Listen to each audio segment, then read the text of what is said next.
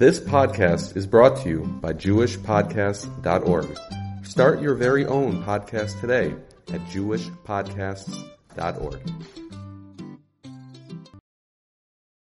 This Torah class is brought to you by TorahAnytime.com. I had such a great time, but there was an individual who approached me at the end, and he said there was about 20 people surrounding me asking questions. What's wrong with marrying my Gentile girlfriend? So I said, I don't know if this is the right place to talk about this, but I invited him to come to my house one night over a beer. We spoke about it for about 3 hours. And then 2 weeks later, I got the following text. Hello, Rabbi. The girl and I are no longer together, so I suppose it's back to the drawing board, but now I can at least aim to stick the pond that has Jewish fish in it. So thank God. That was good. Yes. First of all, thank you, Jody, for inviting me. I do spend the majority of my day, probably from 12 p.m. to 1 a.m. and on, speaking to people either in New York or throughout the world on WhatsApp video with any kind of question relating to dating. So if you need me, my cards are here. You can Google me. It's easy to find me. I'm Dr. Jack Cohen. I came tonight because I want to share some thoughts with you as to what I'm seeing. Nothing beats empirical experience. But first, when the Mishnah was put together, there was a concept by the rabbis that you should tell a few jokes before you get into the serious stuff. So here we go. A Jewish town had a shortage of men of marriageable age, so they had to import men from other towns. One day a groom-to-be arrived on a train, and two mothers-in-law started to fight over him, waiting which one is going to grab this guy. Each one was claiming ownership of the boy. A rabbi was called in. Rabbi, you got to solve the problem. After a few minutes of thought, he said, you know what? We'll take a cue from Solomon, from Shlomo. If you both want the groom, we'll cut him in half and give each one of you half of the guy. And the first woman replied, if that's the only solution, Rabbi, then do what you have to do. And the rabbi responded, aha, that's the real mother-in-law. Okay. Okay, ouch. 2, a woman scorned. Joshua is mega rich and is always lavishing expensive presents on his wife, Naomi. But today Joshua is in big trouble. He has forgotten that it's their wedding anniversary. Oy vey. She looks at him with her eyes and says, in a very serious manner, listen, Joshua, tomorrow there better be something for me outside the garage that goes from 0 to 200 in no time at all. You got that? Or else. Naomi gets up in the morning the next day, opens her front door, and finds a small package outside the garage.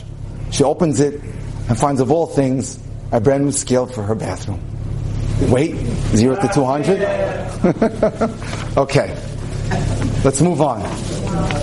Oh, here's another one. It's good, cute. Little Moshe Rosenberg at his cousin Hadassah's wedding asks his mom, Mommy, why does the bride wear white on her wedding day? Moshe's mom replies, the bride is wearing white because she's so happy. And this is the happiest day of her life. Moshe thinks about it, he strokes his head and he says, well then why is the groom wearing black? Okay. Okay, here we go. Let's start by asking a question. What's creating the upsurge of divorces in the Jewish world? We know that it exists out in the real world, but historically, at least for the Orthodox world or for the religious world, we didn't have as many as we have today. So I'd like to just review what's going on. What's creating this pattern? Number one, I think you all can guess, is disposable society. Who fixes appliances anymore? Who fixes anything anymore? Toaster ovens, microwaves, alarm clocks are just tossed out in the garbage. Years ago, when I was growing up, there was on the side of every major thoroughfare, you could find a guy who fixed things. Service center. That doesn't exist anymore. That's all gone. Our kids lose their clothing and they know they could have it replaced.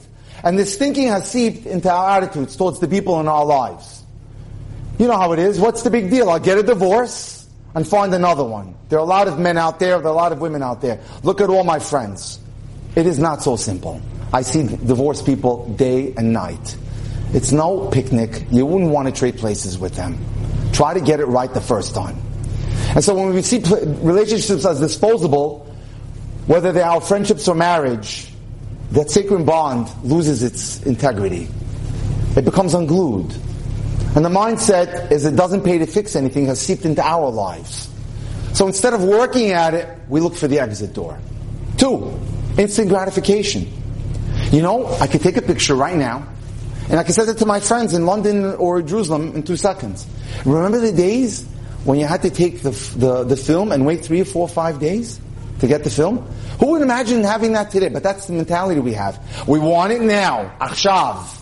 If I can't get it now, it's not worth it. But that doesn't work with relationships. It takes time. They have to be incubated. There's no such thing as instant results. Love grows with time. The more we nourish the relationship, the greater we feel invested in the partnership. And that's important. Number 3, fear of missing out. Another good one today, FOMO. People are too busy counting everyone else's blessings to appreciate their own. He's got it better. This one posts her Acapulco trip. This one her Miami Beach trip, etc. So I'm always thinking someone has it better than me. But what happened to Pirkei Avot? Who is the one who's really wealthy? That's the person who's happy with their lot in life. And so one thing I tell, and I'd be happy to do this, I tell everyone that I mentor, I send them a little WhatsApp. This is my thank you card. Please do me a favor. Say it every morning. Anyone who wants it, just see me after and I'll give you my phone number. I'll send it to you. It's critical that you have a gratitude session, just 5 or 10 minutes a day, to be able to look at your life and see all the good that you have. So you stop thinking that someone else has it better than you. Make a conscious mental U-turn. Stop looking at others and work on being satisfied with all that you've been given. See the good in your life and stop thinking that everyone else has better than you. And 4, one of the other reasons, and the last reason why we see more an uptick in divorce, is we're living in a disconnected world. We've become used to communicating through texts instead of speaking. Singles have told me that dating hit roadblock when they began texting instead of talking. We don't talk anymore. So instead, we just send out blips. And that has really diminished the quality of relationships. The greatest gift we can give ourselves is to put down our devices and pay more attention to those around us. Okay. 10 ways to date the wrong person. Number 1, you pick the wrong person because you expect that person to change. Wrong. Not happening. Classic mistake. You don't marry potential. The old classic adage, what you see is what you get, is never more appropriate than in dating. You're not changing anyone. Don't go into any kind of relationship thinking, I'll get him to where I want or I get her to what I want. That's not happening. Guess what? They're thinking the same thing. So, it's not going to work. If you can't be happy with the person the way he or she is now, forget it. Don't get married to that person. As a wise psychologist wisely put it, you can actually expect people to change after they're married for the worse. So when it comes to the other person's spirituality, character, personal cleanliness, hygiene, communication skills, personal habits, make sure you can live with that person as they are in front of you now. Number 2, you date the wrong person because you focus more on chemistry than on character. I got a phone call, very attractive woman from Buenos Aires yesterday. And we're talking, what's happening. The guy of my dreams came into my life. He flew into Buenos Aires from Miami. Good-looking boy, Jewish boy. She's Jewish. I said, oh, thank God, they're both Jewish. And he's living in South Beach. We had a great time. We went away to we met at my friend's wedding in Buenos Aires. We went away skiing, etc., etc. Relationship got a little intimate. Whatever, fine. So they decide that she's going to fly into Miami. She flies into Miami. For 2 weeks, he didn't touch her, didn't even talk to her. And she's wondering, what happened, Rabbi? This is what happens. Chemistry ignites the fire, but good character keeps it burning. So I said to her, would you know anything about his character, his values, his hashkafa? Hashkafa is the Hebrew word for glasses. Comes from the word right? Mishkafayim, hashkafa, right? That's the way he's looking. Where's he looking? He didn't bother. Rabbi, he was so handsome. Is that what you're looking for? Well, he treated you like garbage. Can't you see that? And then she sends me the picture of the guy. I said, I can tell you in 2 seconds this guy's a player. Come on. You know? The I'm in love syndrome is usually I'm in lust. Attraction is there, but have you carefully checked out the person's character. That's key. That's the glue. The emotional connection is built on character. So what am I looking for? Here are 4 qualities of character. Humility. Does this person believe that doing the right thing is more important than personal comfort? I want to see values in that person. 2, kindness. Does this person enjoy giving pleasure to other people? Wow. It's beyond his orbit or her orbit.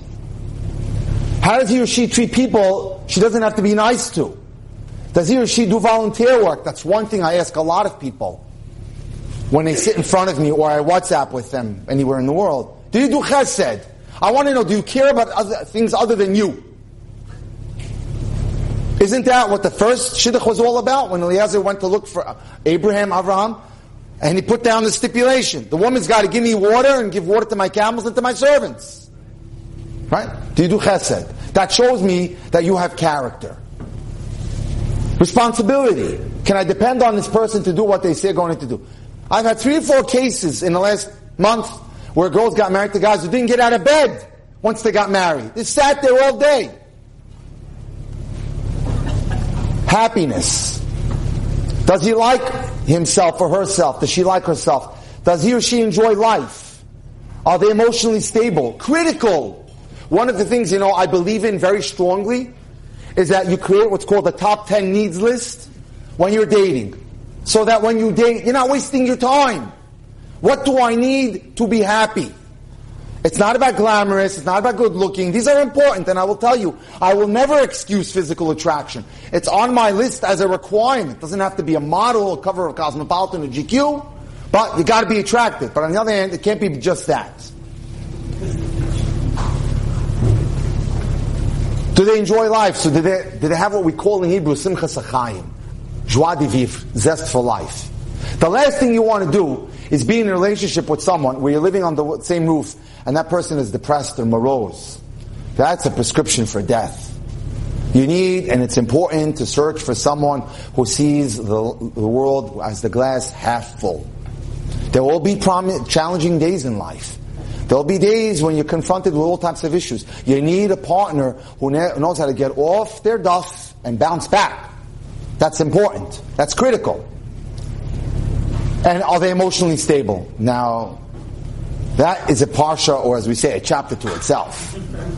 In terms of addictions and all types of... And that, by the way, unfortunately, it has hit all the aspects of the Jewish world. Whether it's internet or whatever it may be. We have these issues today. Addictions and borderline personality issues and obsessive compulsive disorder.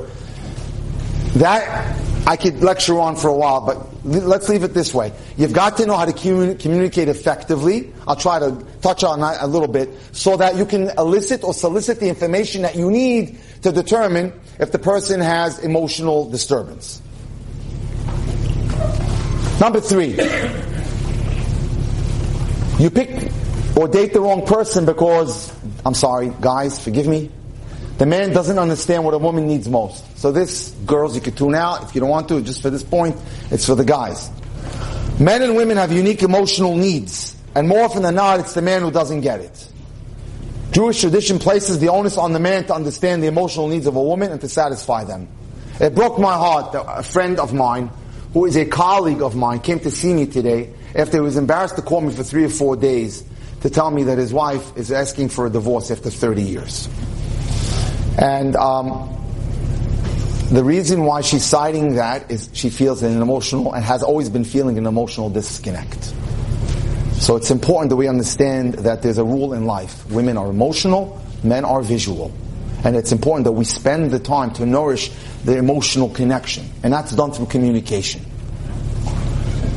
The need of a woman, or the unique need of a woman, is to be loved, to feel that she's the most important person in her husband's life. The husband needs to give her consistent quality, attention. I know it's a testing process. It's challenging today. We live in a very busy world.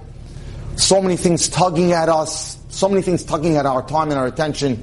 However, you're not going to be excused if the relation hits rock bottom because you were not able to keep your eye on the ball in terms of communicating and being there and giving quality time and putting the device away at dinner time and at breakfast.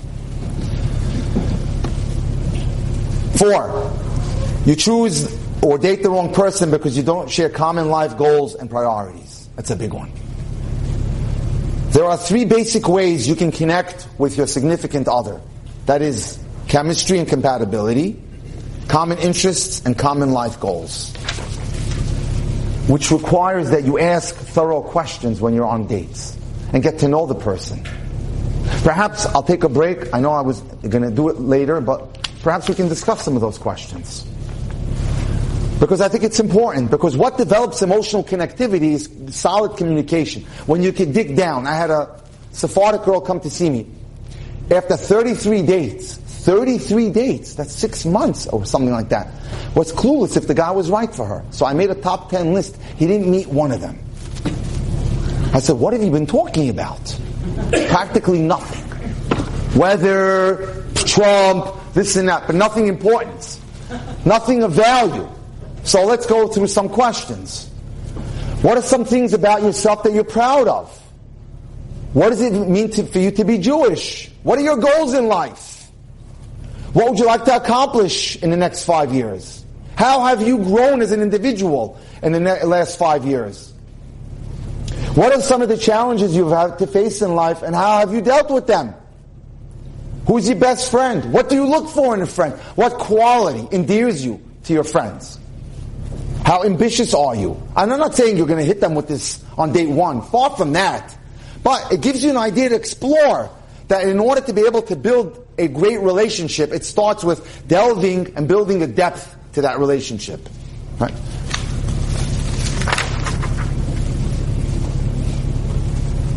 What would you like to change about yourself? And like we said, are you involved in any organizations or chesed or doing acts of kindness? What's your Shabbos table like? What would you like it to be when you're married? What does marriage mean to you? What are you looking for in a spouse? What are you bringing into the relationship yourself? So, it's critical that we learn how to really explore that area.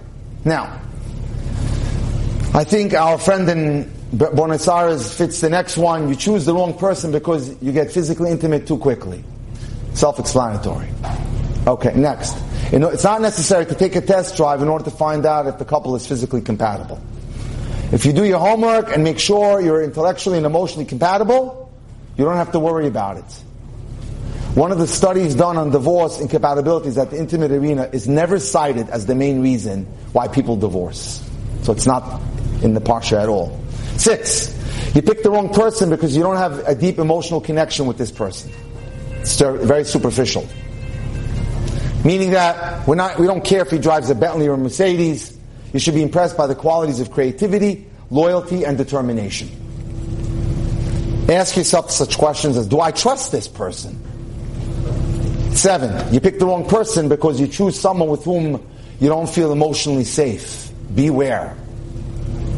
Do I feel calm, peaceful, and relaxed with this person? Or do I feel agitated? Can I be myself and express myself with this person? Does he or she make me feel good about myself, or do they dump on me? Do they destroy my self-esteem? Do you have a really close friend who does make you feel that same way, so you know what to compare it to? Make sure the person that you're dating and considering marrying should give you that same feeling. Are they trying to control you? Be aware for that. Controlling behaviors are a sign of an abusive person. How many relationships go bust because of that? Be on the lookout for someone who's trying to change you. There's a big difference between controlling and making suggestions. A suggestion is made for your benefit. A controlling statement is made for his or her benefit, not yours. Number 8, you date the wrong person because you don't put everything on the table. Anything that bothers you, you better get it out in the open now. Very important. Bring it up for discussion. Bringing up the uncomfortable stuff is the only way to evaluate how the two of you are communicating, negotiating, and working together. Over the course of a lifetime, there'll be difficulties. You have to know now before making a commitment. Can you resolve those differences and feel compromise and create a compromise that works for both of you? So, don't hide anything, because later on you'll have to deal with it.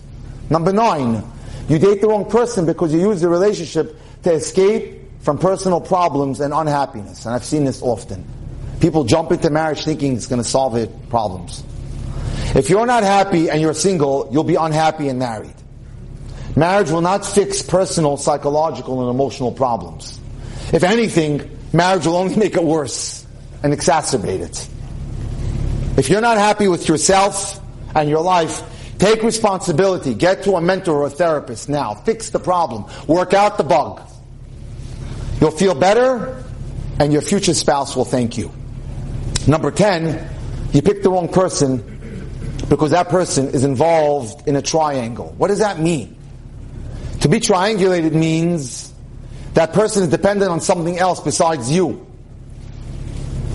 That means that he or she are addicted to their work, addicted to something else. You're not the most important thing in their life. As an orthopedic surgeon, I had once designed a line of arch supports. I wanted to show it to the foot care buyer at Walgreens, and I did. He says to me, I can never get you, Dr. Jack, 9 to 12, where are you? I said, I happen to teach in university. Sometimes I teach for Eshet Torah, and I taught for or Sameach, or yeshivas. I teach young men and women how to behave in marriage. Really. He's an Irish guy with his 2 Irish secretaries, wasp as can be. Well, give us the elevator pitch. Okay. I said, Hashem, I need you now.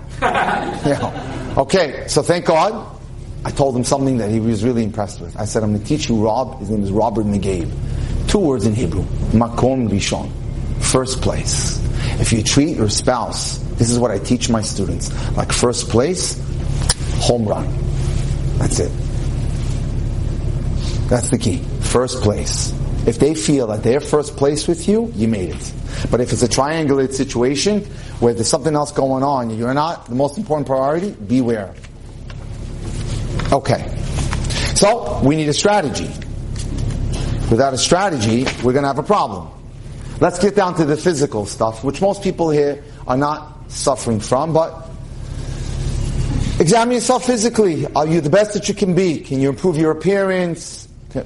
Maybe visit a gym, see a nutritionist, update yourself in any way. By the way, it's not uncommon. People come to my house. I say, run up to my bedroom, please grab a tie, take a shower, whatever it is, get it together. And on and on. So, I give my resources out. How's your attitude? Warmth appeals to people, so learn to smile. How many times have I told people, go home, close the door of your bedroom, look at the mirror and smile for me 50 times?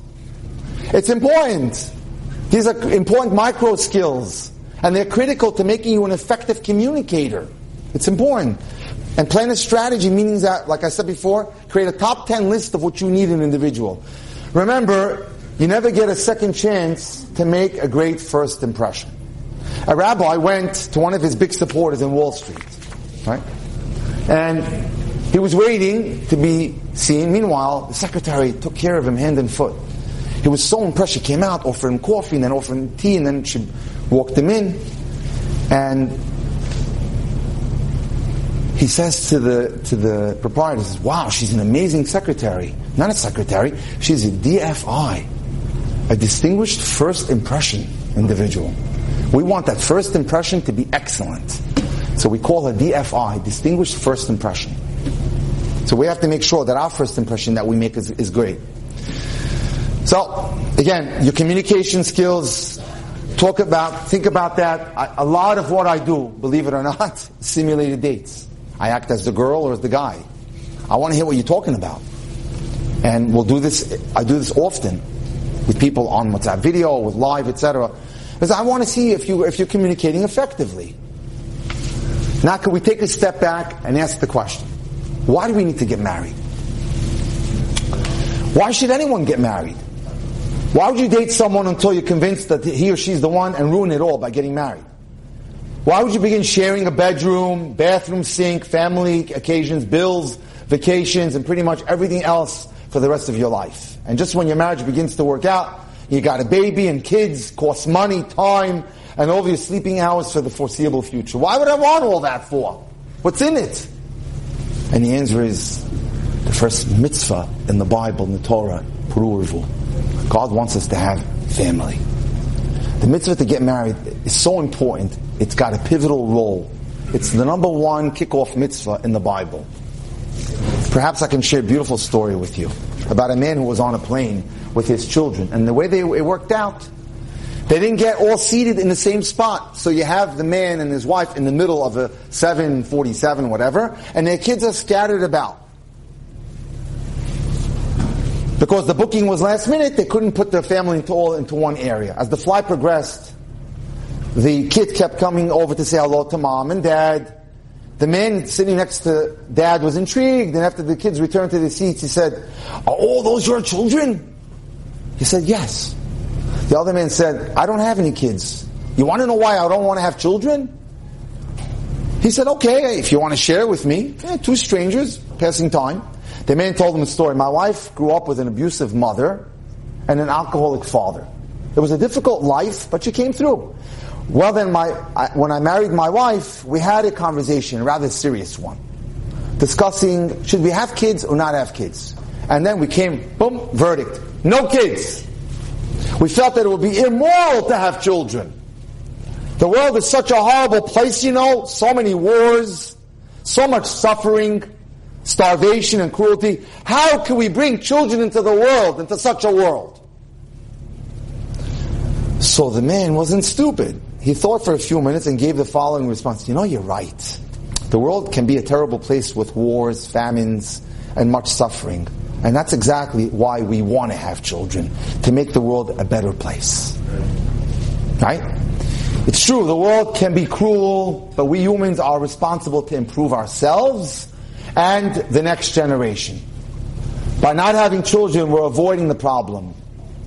By having children, we're fixing the problem. Because according to Jewish philosophy or thought, one of the most important accomplishments is to create a family and improve this world. That's what it's about.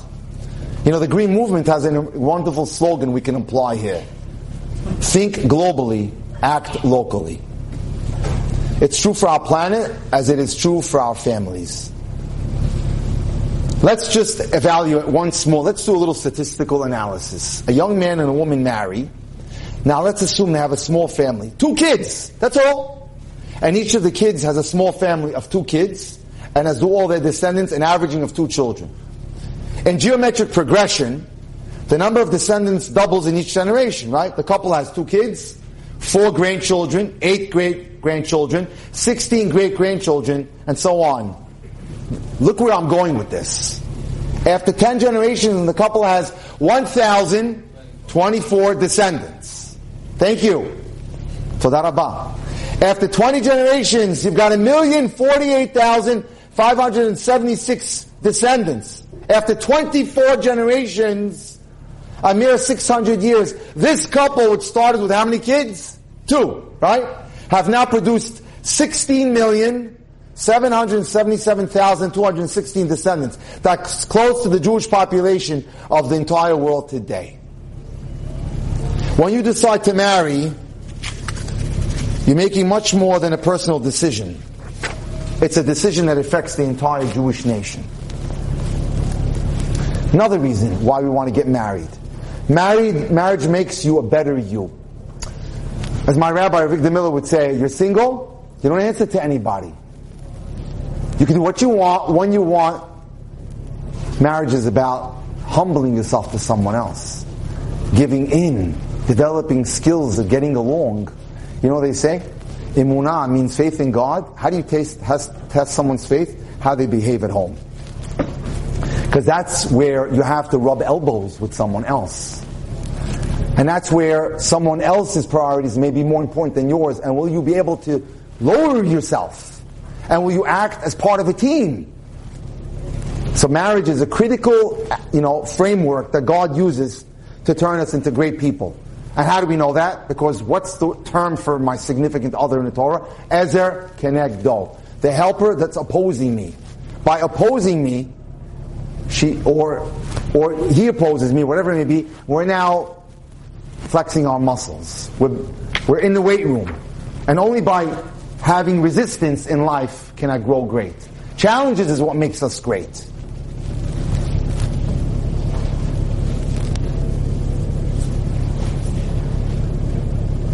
Perhaps I can explain with a story.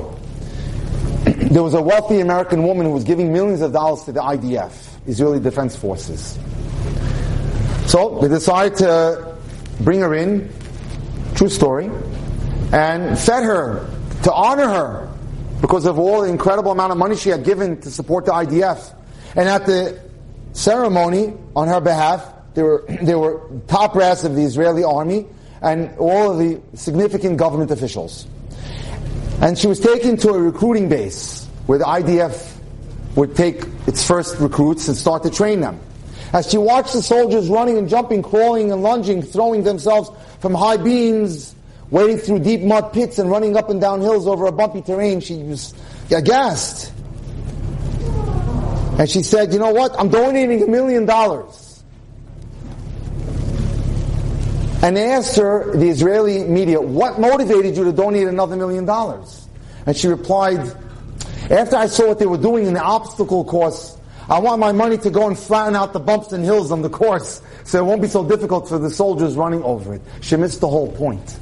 It's the obstacle courses of life that make us great. By avoiding the obstacle courses, we don't grow great. That's what life's about, the obstacle courses.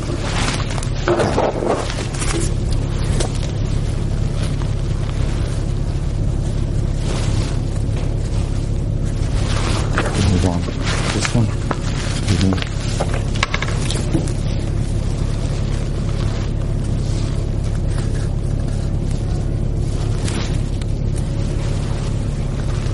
Unfortunately, some people enter marriage with a who cares attitude.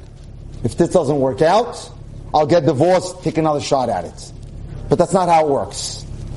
It may be easy to get into marriage, but it's extremely complicated to get out of one.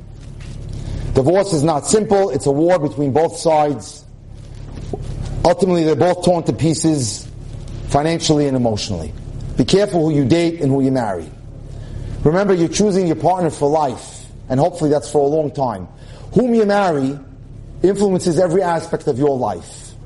From your perception of yourself to your ability to move forward in a productive way. You must feel good about yourself in order to feel good with someone else. Which means we've got to work on our self-esteem. Too many times people sit in front of me, down with themselves, down with the way they perceive themselves. Take stock of your talents and abilities. Your talents are those strengths that God gave you and the gifts you possess. Your abilities are the areas where you exhibit your talents. And every one of us has abilities. Some of us are ambitious, some of us are appealing, some of us are athletic, some of us are assertive. Whatever it may be, we all have abilities and we all have talents. Identify yourself as someone who possesses talents. Look at yourself as you're someone special. There's a concept in Hebrew, Bishvili ha'olam nivra. God created the world for me. That there's a unique role that I can play in this world. Visualize to maximize you. See yourself where you want to be, successful. Whether it's at work, whether it's as a husband, or a wife, mother or father. Use your imagination to experience that. Don't compare yourself to anyone else. When you compare yourself to someone else, you're focusing on one part. For example, you feel ugly when you compare yourself to someone who's more beautiful than you. But her appearance is only one part of her life. You don't know the rest of her.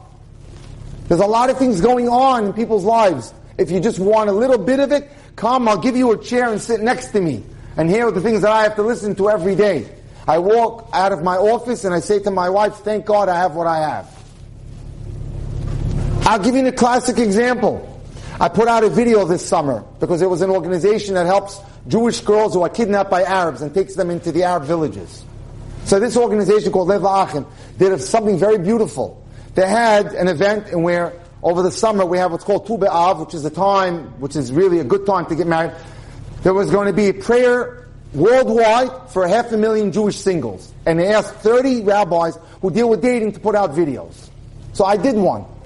And one of my friends got it, and he sent it to a friend of his. We know we're all in our high 50s. I don't care, I'll tell you how old I am. So anyway, so this woman lives in Manhattan, and she calls me up, not particularly observant in any way. Can my daughter come and see you? I said, sure. How old is she? 33, but just not going for her rabbi.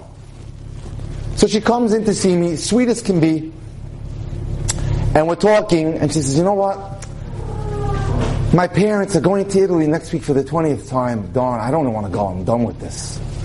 I said, tell me a little bit about yourself. And in the process, she gives me a little of the bio. I could tell you how grandfather's worth 4 or 5 times Trump in terms of buildings. And I look at her and I said to her, her parents don't have to work. They retired probably 20 years ago. They spend the entire life just traveling. Anyway, got the inheritance, they're good to go. I said, look at you. You have all the money in the world and you're miserable. You don't have joy. You don't have a system of living. You don't have a purpose for living. I, who probably worth what you probably got with your first birthday, right? I'm much happier than you. Why? Because I have a Torah that guides me, that I live for, that nourishes me emotionally, that makes me happy, that gives me fulfillment. So don't ever judge what's going on with someone else. By the way, thank God this girl's in Neve Yerushalayim right now, spending 8 weeks in a beautiful program, enrolling in this what's called a beginner's program for people who don't know anything about Judaism. But it's Judaism that gives you the focus to live, the desire to live, to have a reason to live for, what we call in French, raison d'être. Why am I here? What's the purpose of my life? Just to go to work and come back and go to work. What am I doing? What am I accomplishing? What am I giving back to this world? What is the root of love in Hebrew? Ahavah is the word. What's the root? Hav. Does anyone know what the word hav means in Hebrew? Give. If I'm not giving, I'm not living. So it's all about giving. Why am I here? I'm here because I love what I do and I want to try to help people get married. I want to give of my talents. And we all can do that in our own very unique ways.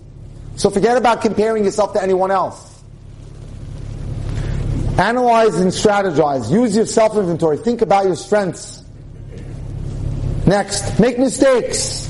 Mistakes are the antithesis of success. Some people think, but that's not true. Mistakes are the path to success.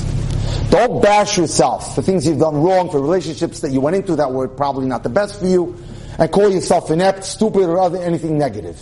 Instead say, I learned from this. There was a woman in the Bible called Hannah. She davened and davened until she got a son who grew up to be a giant, Samuel, Shmuel. In her prayer, it's called Tefilat Hannah. She tells us something that we need to apply. Ki nafalti kamti. Because I fell, I got up. It's my falls that create my successes in life.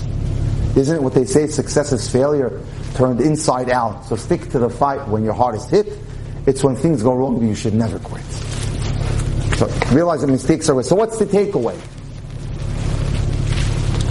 So many people come to see me overflowing with negative self-talk.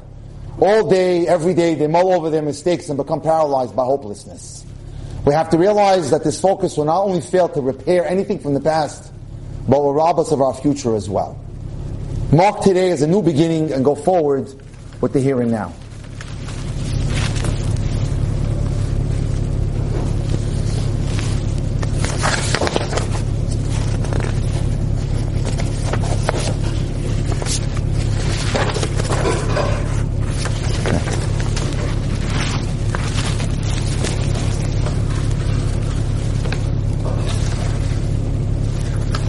One of the big issues that we see is fear of commitment.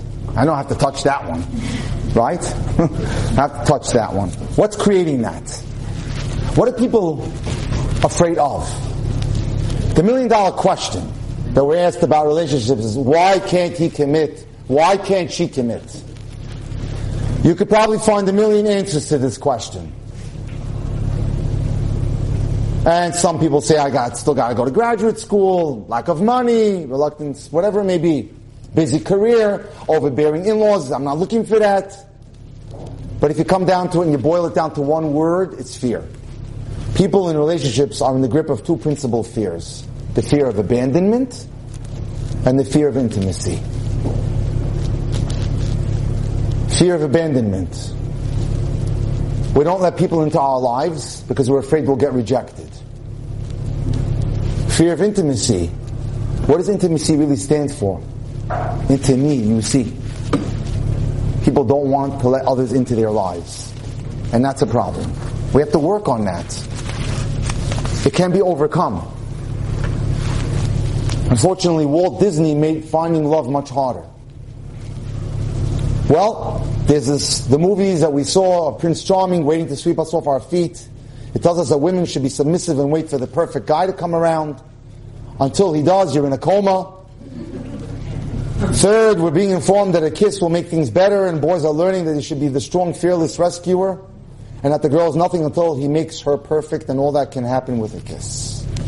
This translates later into life, into the belief that intimacy will be the panacea for all our woes. Having problems with your relationship, well, nothing like a quick kiss can't fix. And we spend our life as children in a fantasy world. This world creates a kind of euphoria like a child's mind. And unfortunately, these concepts go and walk with us into our adult lives. As adults, we continue to search for someone to fulfill this rescuer fantasy syndrome. The movies we watch, the romance novels we read, all reinforce and influence these thoughts. The description of relationships the media portrays gives us unhealthy, delusional, and unrealistic expectations. We can fix this distorted thinking by realizing no other person is all important, all powerful, all perfect. The enemy of perfect is good. You know the old expression, rather a cute story. Grandma is by the seashore. She's playing with her grandson Shimmy, and he's got beautiful golden curls and a little Yankee hat on. When suddenly a huge, gale comes, water, and swallows Shimmy up into the ocean. Grandma is beside herself. God, where's Shimmy? Please bring him back. She's crying. And suddenly, a huge force of water comes and spits Shimmy right back on the seashore. Grandma's like beside herself, just, thank you, God, but where's the Yankee cat? This is what's going on. Unfortunately, we've got to have it all. Or we make dismissive decisions. No, this is the point that I hear all the time. Not my look. How do you know what your look is? I don't get it. In my day and age, 30 years ago, we went out on blind dates. My life was a blind date.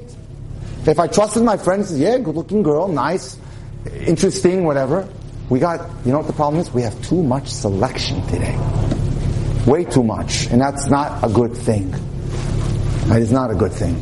They did a study, I got to tell you, very interesting study, in a upscale supermarket.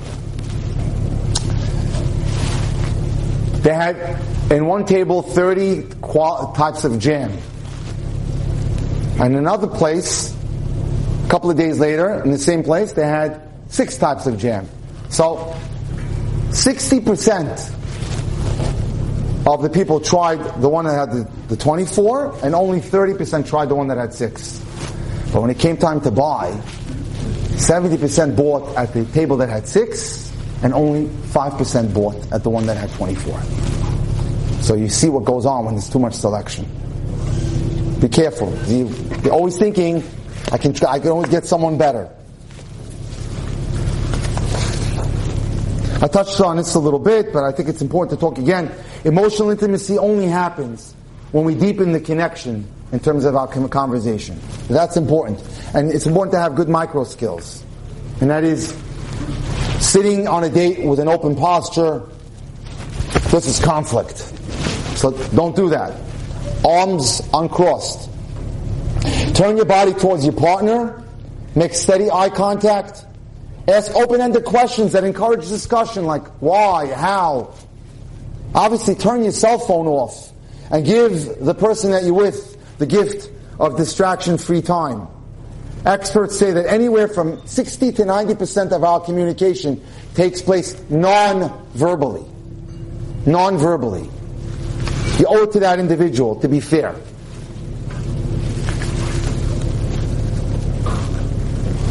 And this is all about eye-to-eye contact. Again, it's about, exclusivity. Let me close with that. And maybe years ago, if you told someone you were dating, that means you were exclusive to one individual. Today, it has become, I'm seeing someone. Which means that I can possibly be going with 2 or 3 people. And that is not a good thing. It doesn't give you clarity. Because you're always dancing in one room with one leg out the door. So I can't emphasize enough that when people come to me and they want me to set them up, which I do a lot, I set a lot of people up. Okay, I want a multi-date this week. I don't believe in any of that. I won't allow it, I won't tolerate it. Because you know what? There's a concept in Hebrew. Tafasta meruba lo tafasta, tafasta me'ut tafasta. This is from the Talmud. You go for too much, you walk away with an empty hand. You go for something small, you come away with something. You want too much, and you want this, and you want that, and you can't ever be satisfied, you'll end up single and remaining single. So it's important that you limit yourself to one person at a time. Multiple dating, I said, is a no-no. Double dating is a waste of time. It's two people schmoozing with two people. Doesn't accomplish anything. It doesn't allow you to really get to know the individual. Let me close with some key points. Shh, keep it private. Don't talk about your dating life to too many people other than maybe your parent or one friend, your dating mentor, that's it. Because once the cat's out of the bag, everyone's part of your life. Not to mention, you don't need the ayin hara. So keep it private. Don't tell anybody. You have your one key person that you look to for advice, a mentor, a rabbi, a rebbitzin, dear friend, smart individual, whatever it may be. Own your timing, which is 5 to 6 days between dates, but don't spread it out more than that. Spice it up. When you go out on dates, change the venue all the time. It's not always out to dinner. Get to see the individual from different vantage points. Whether it's a paint night, or we'll play board games that night, or we'll have a walk under the Brooklyn Bridge, whatever it is. Each time you change the venue, you get to see the person from a different perspective. And they open up and they show you parts of them that you never may have seen. And again, last but not least, let go of the ingratitude. The secret to happiness is appreciation. The minute we focus on all that we have, as opposed to what we're lacking, the world is a much brighter place. Thank you so much for granting me the time. It was an honor and a pleasure to be here. Anybody who wants to speak to me, you can speak to me after or take a card. I'd be happy and delighted to help you. May I have the privilege to dance at all your weddings very soon. My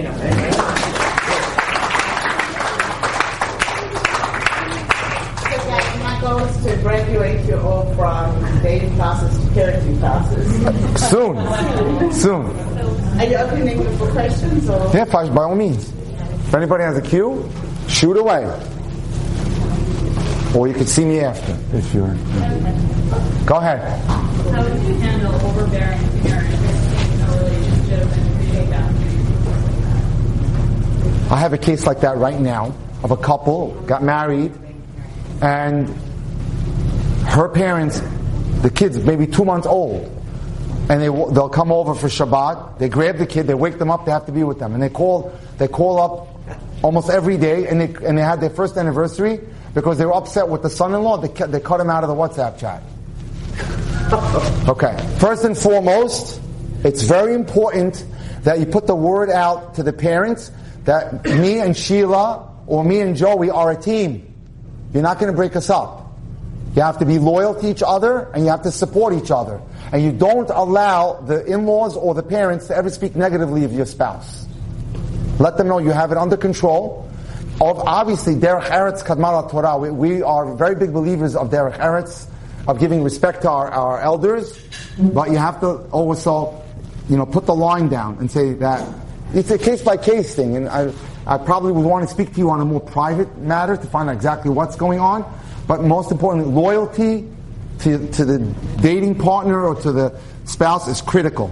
That you never tolerate anything said against your spouse. You open your lecture with 10 attributes or 10 qualities, so that just go, not in detail, of course, but just so I wanted to write them down. I didn't have enough time. Okay, no, you missed I'm sorry. There was a misunderstanding. You need to create a top 10 list of what you need. I do that for people. You understand? Maybe you'll sit with me and whatever, and I can, there's 400 or 500 qualities out there. You need to sit down with yourself or have a third party sit with you and quiz you, and then you either you figure it out. Usually I do that for people. where I help them draft a top 10 list. Wait, that's not what I was asking. Go ahead. So, Oh, I'm sorry. You mean as to the things that why we date the wrong people? I'll give it to you right now.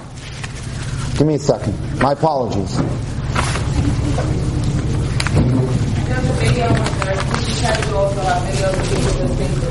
Yes. Okay. There is my website called drjackdating.com, which has videos on there. Or you can go to TorahAnytime.com. You can search Dr. Jack Cohen. There's over 330 lectures on dating. Okay. Number one. Oh, hold it. I'll have to give this to you. Give me something.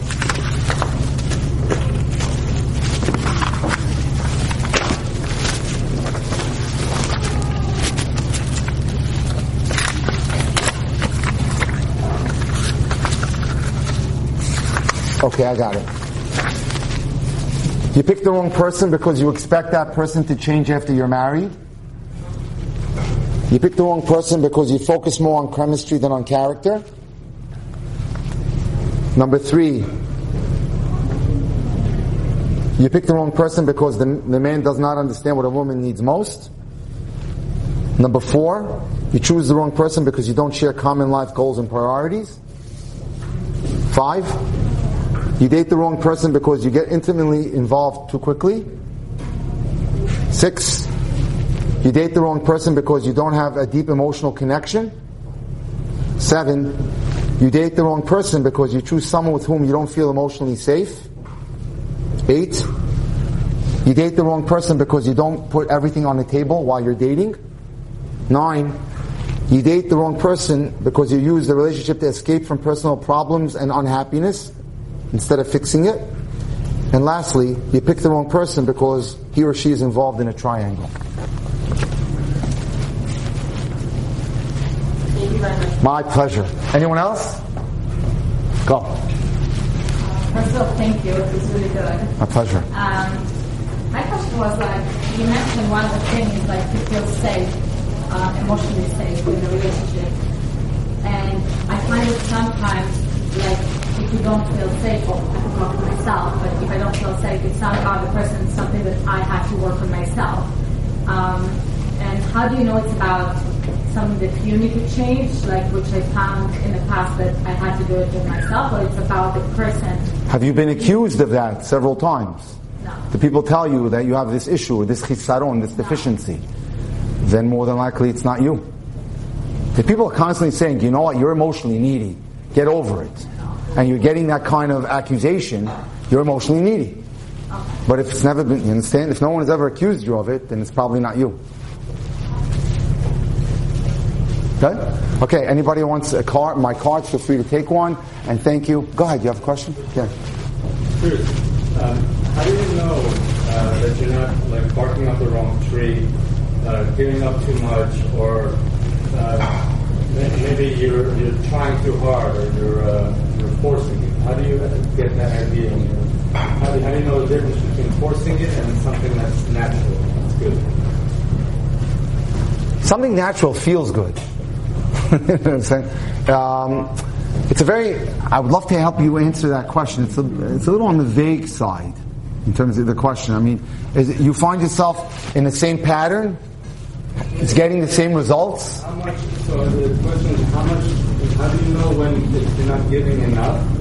Or because, it's like sometimes you're asked for things and you don't want to do them, but maybe you should, because I'm not sure if the guy is supposed to be more giving, or it's sometimes it's good, sometimes it's bad. Sometimes you're questioning whether or not you should have done something, you should not have done something. Well, let me share with you a phenomenal article that was published as the cover story this summer.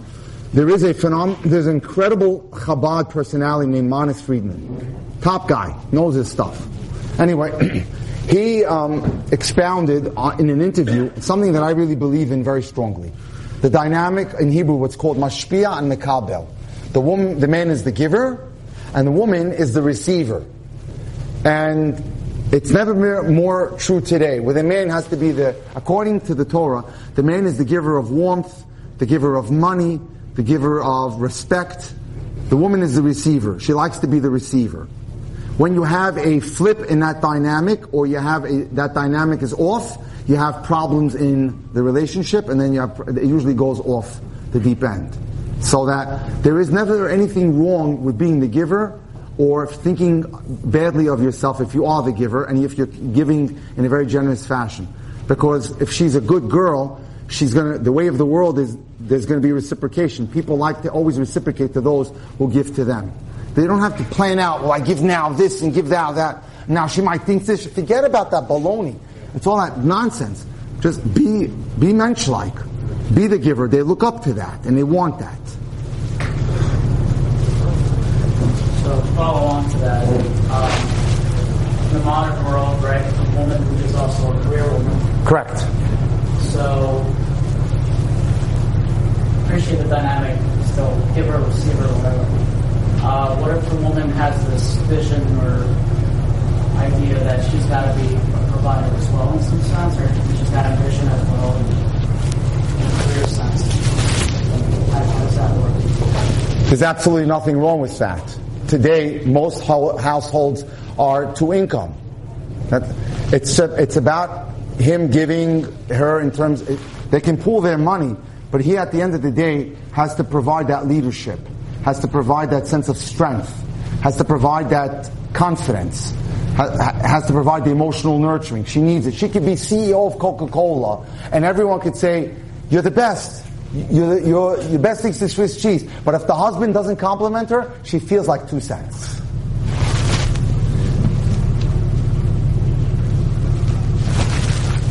Go. This is a bit of a big question. Hope I won't give you a vague answer. Okay. I took note of your point of dating exclusively, and I agree it's rather important. I'm wondering if you have any suggestions with that in regards to everyone dating on these dating apps. What about it? I feel like it's rather distracting and overwhelming, and both men and women have a very large choice of people, and they're all, a lot of them are dating multiple people at once. I stated my position on that. I'm not in favor of that. I hear about the dating apps. I understand they probably have a purpose. I'm not a big fan of them, personally. I don't think they do much. They're there because they're just a byproduct of technology today, that we can't avoid that. It's not going away. They have a role, but they're dangerous. You don't know who you're dealing with. They can be anyone they want to be. They can fake you out. And yes and yes to all your problems. It's an issue. Multiple dating is going on these apps. All types of things are going on in these apps. But unfortunately, if people are, listen, if a person belongs to a community, or wherever that may be, whether it's New York or New Jersey, and I'm just going to give you my take. You might find it biased, but I'll tell you my take. You belong to a Jewish community. You go to synagogue. You're involved in the community. You're then going to know people. You understand? I come from the Syrian community in New York, in Brooklyn. Everyone goes to synagogue almost every Saturday.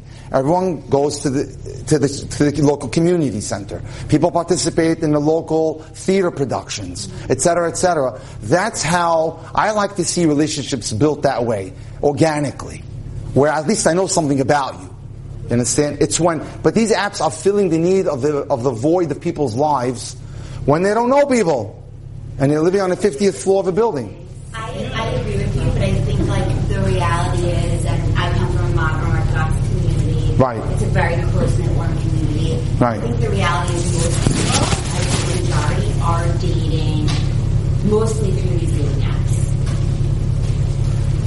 That's just how it is. I'm not saying they're going away. They're just a segment of your war machine. But they can't be everything. They are. You should still be on the lookout from friends, and I would be also calling people like me, Shatchanim and stuff like that. Try everything. Try everything. Guys, I think we'll end the questions here for some people, but anybody, I'm sure you can come and choose in the front. We'll also have some mat refreshments, and And remember to keep all good dating things is good red wine. So. Good job, Jody. You've just experienced another Torah class brought to you by TorahAnytime.com.